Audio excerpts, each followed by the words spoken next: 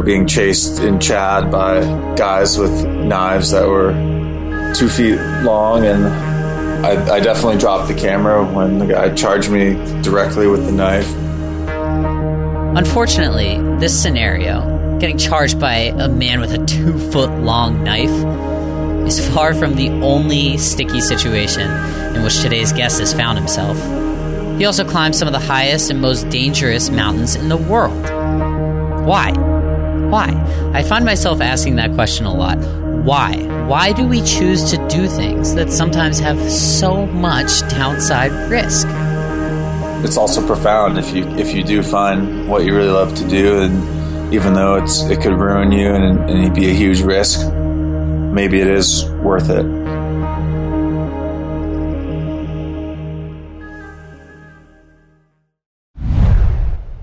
Hello! Before we get to the show, quick second to thank you. We're thanking you, the Meister fan. Thank you. We're up 16% in the month of March. Thank you for helping to spread the word. We're up about 100% on the year, which is super, super exciting. Thanks for helping to spread the word. If you're new to the show and you haven't subscribed to the podcast, that helps. You can do it. It's free. Just use whatever podcast platform you like and press subscribe. Also, if you haven't left a rating and review on iTunes, that helps out too. Helps us get discovered by people who didn't even know that they were looking for MTNmeister until they found it. Thanks, and on to the show. Hello, everyone, and welcome to another episode of MTNmeister. Today, we welcome Renan Ozturk. Renan, welcome. Yeah, thanks for having me. For the listeners, if you don't know Renan, he does a lot of different things. He's an artist, cinematographer, professional athlete, high-altitude mountaineer, explorer, entrepreneur, and probably many other things. If he was a podcast host, he'd have it all. Renan is the co-founder of Camp 4 Collective, an adventure film and commercial production company. He is the 2013 National Geographic Adventurer of the Year and a 2015 MTNmeister. Renan, I don't normally ask this question, but I think I might start because it has the potential to bring up some really surprising answers given the kind of people we have on this show. How's your day going? What have you done so far today? Yeah, today's kind of crazy. Just we're taking care of a new puppy. Oh, I just heard he or him or her bark. Yeah. It's his name's Baloo. He's 25% Timberwolf and Husky and Malamute, so he's a little bit crazy, and also in the middle of 3 film productions and editing some other ones that just finished earlier in the fall. So yeah, it's been a little crazy this morning. So part wolf? Yeah, he's got some Timberwolf in him, I guess, but his grandmother was a Timberwolf. A fellow North Face athlete, Kit Delorier, used to have a wolf. Yeah, she's told me that story before, and it's said a lot when she's talking about chasing down her wolf and biting it and drawing blood and becoming the alpha female. So, yeah, Kit's a pretty powerful lady. Yeah, agreed. So you have an interesting name. We had someone named Faith Dickey on the show in episode number 96. She does something very faithful in slacklining, occasionally free solo slacklining. Also, Howie Sanborn, episode number 102, a very military-sounding name, in my opinion. Turns out he is a third-generation serviceman. Your name, Renan Ozturk. What can you tell us about it? Well, I was born in Germany, and my father's Turkish, so I think Renan is Turkish, but it's also Israeli. Mm-hmm. My mother tells me it means a song, and my last name Ozturk is kind of like the Smith of Turkey. It's a very common last name. It means the real Turk. So why aren't you a musician if your name is Songsmith, right? Yeah. Well, my mother and my grandmother are both musicians, so they're professionally, and despite their best efforts, I didn't turn out to be a musician. although I did play a lot of instruments growing up. My name's it's always kind of misconstrued, and I've even been on shoots with people for long periods of time where they still mispronounce my name, but I don't mind. Am I doing okay? Can you pronounce your name? Renan. Okay, yeah, okay. It's not exactly phonetic, but it's been kind of a source of comedy over the years. I kind of just go with it. I'm not too uptight about it. Okay, good. Neither am I. My last name is Shank, but it's a bunch of letters for just that one simple pronunciation, but people somehow seem to mess it up. So at the beginning of the show, I mentioned that you do a lot of different things. Artist, mountaineer, athlete. Let's start with the art. First of all, I saw that you were a biology major in school. So where did the passion for art come from? I ended up taking a few art classes through school, but the last class I took was a drawing class with a really great professor at Colorado College, and that kind of stuck with me. And I gave away all my belongings and hit the road. I had some friends drop me off in the desert with a few duffel bags and some art supplies. And coming from the busyness at school, art was a way for me to do something that I felt passionate about. That was a good balance to the climbing when I was resting. Because if I was just climbing all the time, then I just would have no time to recover. And it was a good thing for me to actively develop kind of at the same time. Why did you do that? Why did you drop everything and tell your friends to drop you off? Where was it? It was Indian Creek at the time. Mm-hmm. So Canyonlands, Utah. It was kind of a crazy story because it was a big rainstorm and I didn't even have a tent. And they were a little dubious that I was going to be okay. But I found an old mining shack and kind of bedded down there first few nights before I found a better place to camp and a community of the seasonal dirt bags that were staying there. Mm-hmm. But it was a big step for me, and I was inspired by just seeing those places during the times that I'd done short trips there, whether Indian Creek or Joshua Tree or Yosemite. I knew those were spots that I wanted to really dedicate more time to, both for landscape painting and obviously to climb. And now you've transitioned into more of the cinematography, which is very different, not exactly minimalist like a lot of the maybe more fine arts are. How has the transition been? I mean, you've been pretty successful with it. Is it a difficult transition?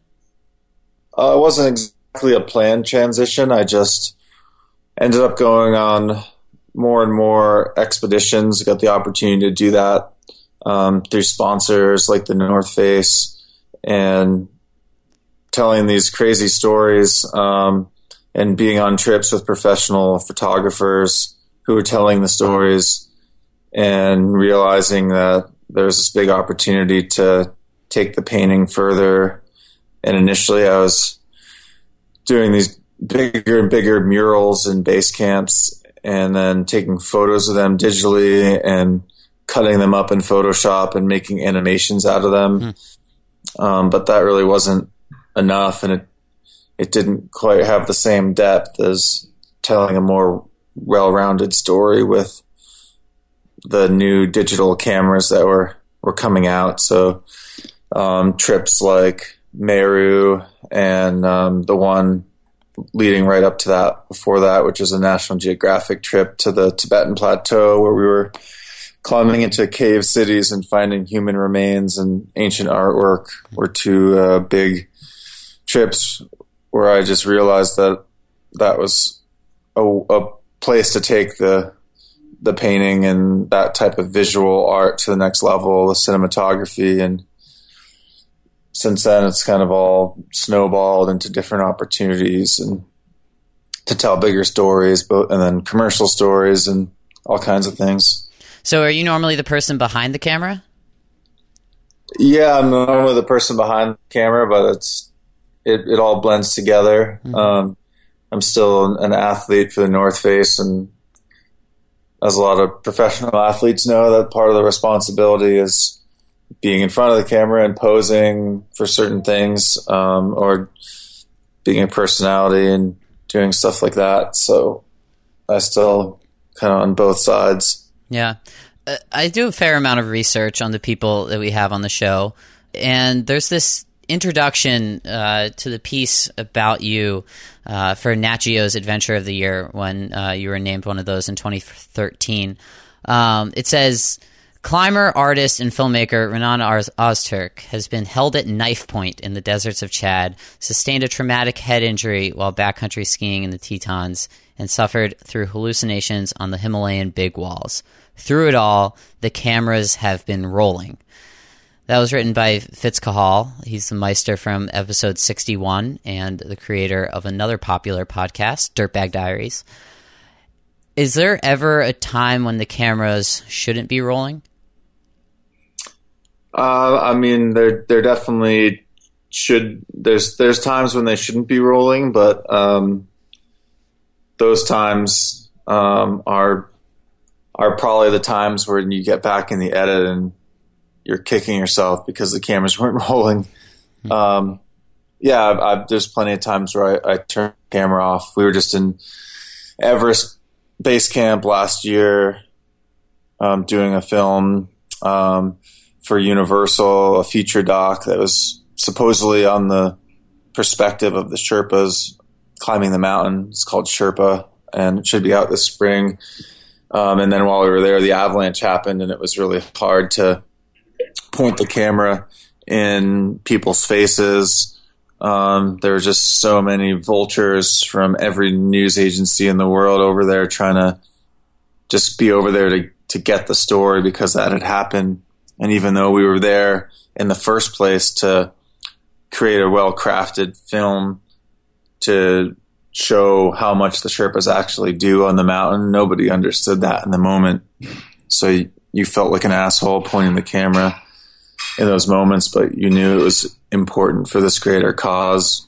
And, I was just there a few weeks ago and screened the film for the Sherpas, and they were, I think appreciative of those moments, even going and visiting the widows and putting the camera in their faces and holding their small babies, and really, really intense moments. So I don't know if that answers your question, but that does answer it. How do you feel though? I mean, these are really intense moments. Like, what is the emotion that you have being the one who's pointing the camera in an uncomfortable situation? Honestly, I think probably hide behind the camera a little bit and try to have as much compassion as possible. I mean, in other moments, like, we were being chased in Chad by guys with knives that were 2 feet long, and those moments were just kind of fear. And I definitely dropped the camera when the guy charged me directly with the knife. In other moments, you just hold it, and then when you're climbing serious objectives with partners like Conrad, trying to achieve lifetime dreams, you also have to make hard judgment calls, and you're holding the camera, and then something happens and you literally drop it on the cord and go back to belaying or doing what you were doing, and try not to slow down the climb or the expedition, because a lot of the objectives are serious, and if you never achieve your goal. More MTNmeister coming up in a bit. But first, let's take a few minutes to introduce you to a sponsor of ours. I sat down with Eric Larson, the Polar Explorer, and Meister number 46. We chatted about the DeLorme InReach Explorer. First and foremost, I get a lot of questions about gear, and people always ask me what one of the most important pieces of gear is that I carry. And time again, top of the list, number one, is the DeLorme InReach Explorer. It is a really important tool for me to use on all my adventures, whether it's at the North Pole or in my backyard in Colorado, because it can do a lot of different things. First and foremost, it's an emergency beacon. And I think a huge part of responsible recreation, or anybody being in the backcountry, is being responsible for yourself. An accident is an accident, plain and simple. And so it doesn't matter if, I'm on a trail in Colorado or in the middle of Antarctica or the Arctic. Being able to trigger an SOS, have somebody know specifically where I'm located anywhere on the planet, to be able to do triage from anywhere by sending texts back and forth to provide additional information for a potential rescuer. That's a huge benefit. And that's, as far as the inReach goes, that's an incredible feature. Equally important for me is simply just using the inReach as a satellite communicator. Doesn't matter, again, anywhere that I am on the planet, I can send and receive text messages. And that's a huge thing, whether it's dealing with logistics for a plane pickup or just texting my family to make sure that everybody's okay. Yeah, exactly. And for our listeners, like if you go someplace new, like just someplace you've never been before, you don't know if there's going to be cell service there. So knowing that you have this 100% global coverage, what does that really mean? Global coverage is everywhere you go. I mean, the North Pole, the South Pole, top of Mount Everest, and everywhere in between. That's global coverage. And so the inReach uses the Iridium network, which uses satellites that are orbiting the Earth in a polar route. And so you always have a signal anywhere on the planet. You really can't get any sort of global coverage with any of the other SOS beacons that are out there right now. For $35 off of your purchase of the DeLorme inReach Explorer, type in the code Meister, all lowercase, MEISTER, at inreachdelorme.com. Full highlights of our deals on our deals page at MTNmeister.com. And now, back to the show. So let's talk about Meru. Audience Choice Award at Sundance. Congratulations on that. In the trailer, John Krakauer says something that pretty much we're going to talk about for the next 10 minutes. He says, am I taking too many chances? Can I control the risk? And this is obviously describing what the film is about. Am I taking too many chances? Can I control the risk? And then he says, of course you can't control the risk. Well, then why am I doing this? Because I have to, or I go crazy. One of the purposes of this film is to explain this obsession. But for a lot of people, is that a good enough reason? Like, because I have to, or I go crazy? Yeah, I think it's a lot more complex than that. And we re-edited the film fully 3 times, reshot interviews many times. And I think we stated all this a lot more clearly in the earlier cuts, and in the final cut. I think it just is a lot simpler and speaks for itself, and just shows Conrad's life and what he's been through and what he's achieved. And we all had our own risks and rewards. But initially, when we were putting together the film, Jimmy and myself, we had some meetings with John just to see if he could advise us on some of these bigger story elements, and he pointed us towards a article that he wrote for Byliners called the Sisyphean Paradox, and it talked about Sisyphus, the guy in Greek mythology who the gods damned to push the rock up the hill for his entire life, and he would just push it up and then it would roll back down again, and his life was suffering. And John's talking about the philosopher Camus and his interpretation of Sisyphus, and Camus basically brings up the point of, if you have something that you really love in life, a passion, and it can, you're kind of in this spot where you you're screwed if you do, and you're screwed if you don't. So you have to somehow accept that. And Conrad's this character where he knows he loves pushing the rock and suffering in the high mountains and pushing it to his limits. And maybe Sisyphus has beaten the gods. Maybe Conrad's figured it out that that's what he loves to do. And even though it's a huge risk to him and his family, then that's what he has to do to find happiness in this life. And Sisyphus maybe knows that too, and he's escaped his punishment by the gods by just enjoying pushing up his rock. But Sisyphus, I'm not sure if he did, but I mean, when we talk about people having families, they don't get the reward, do they? It's a very personal endeavor.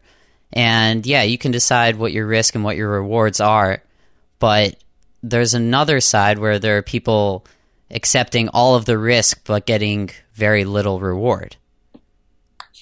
It's very true and undeniable. We're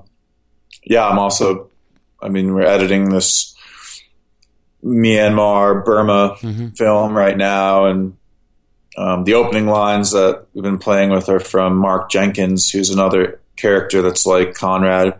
He's been doing cutting edge expeditions in the Himalaya for over 30 years. And he's a writer for National Geographic, and his work spans all kinds of things. And he's a Crosley old mountaineer who's been through everything. He's had friends die in his arms, and he says, in the latest cut that we have in the opening of the film, that mountaineering's not heroic. It's not a noble death if you die, and the people back home never recover from that if you die in the mountains and leave people, much like when Alex Lowe died and left his family, that Conrad now has nobly been an amazing father and husband to. So yeah, it's just, you can't justify any of that. You can't justify the risk, and there's no reward for the people back home. I think they just have to understand it's what makes you tick, and it's never easy. And I think it's sort of an unanswerable question. Yeah. I can't really relate to the mountaineering part of it, but I quit my corporate job. I took a risk to become an entrepreneur. And doing that, if you look at the data, it's like not a financially sound decision. We hear about these success stories, but the fact of the matter is that the vast majority of businesses fail. And sometimes I wonder why I'm doing it. Similar to how Krakauer says, why am I doing this? Because I have to, or I go crazy. Yet, as I just said to you, that's not a good enough reason. But that's the case for me. I feel like I have to do this or else I'll go crazy.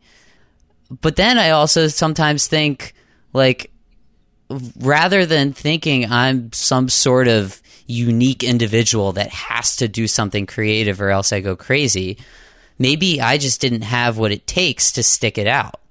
Maybe I was experiencing the same thing as everybody else, another day, another dollar, yet I don't have the patience or the mental perseverance to stick it out.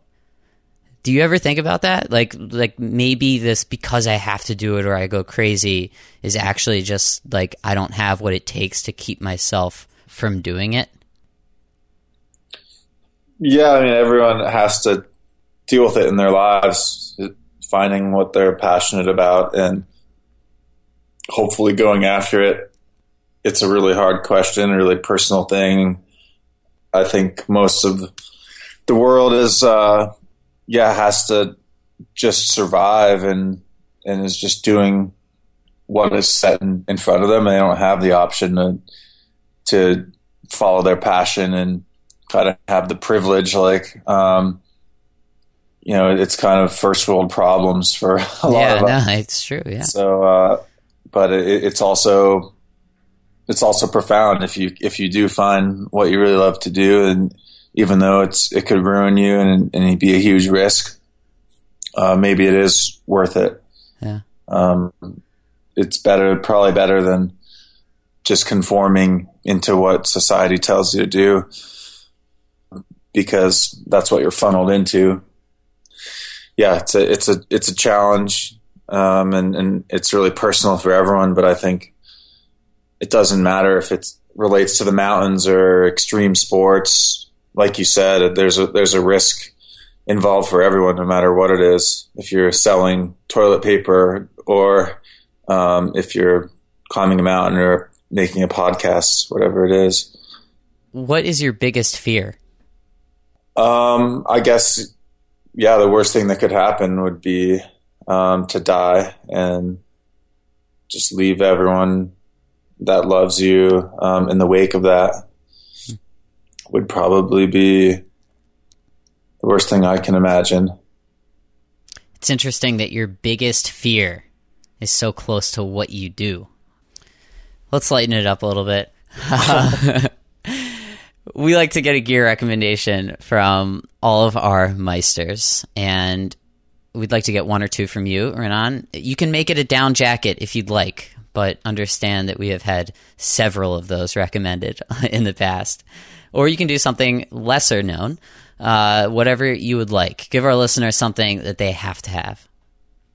I've posted this on my Facebook before, but it's the Soothe.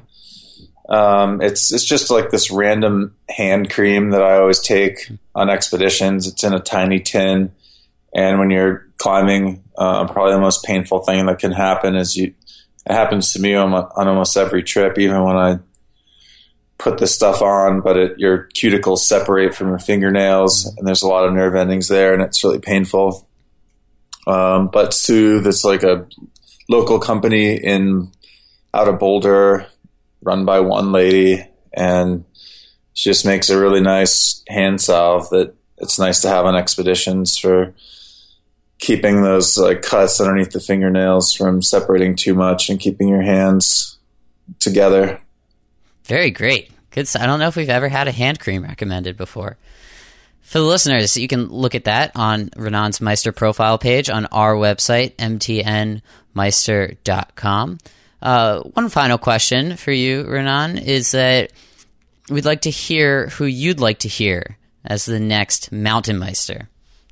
I would say Wojtek Kurtyka, if you've never had him on, but he's definitely a hero of mine, and his philosophies would be really cool to hear. He's probably one of the most well-quoted alpinists for his kind of honesty and purity of style and how he talks about it. So it'd be interesting to hear him on the show. Excellent. Keep an ear out for that on a future episode of MTNmeister. Renan Ozturk, thank you so much for sharing this time with us, and we wish you the best of luck. Thank you. Thanks for having me.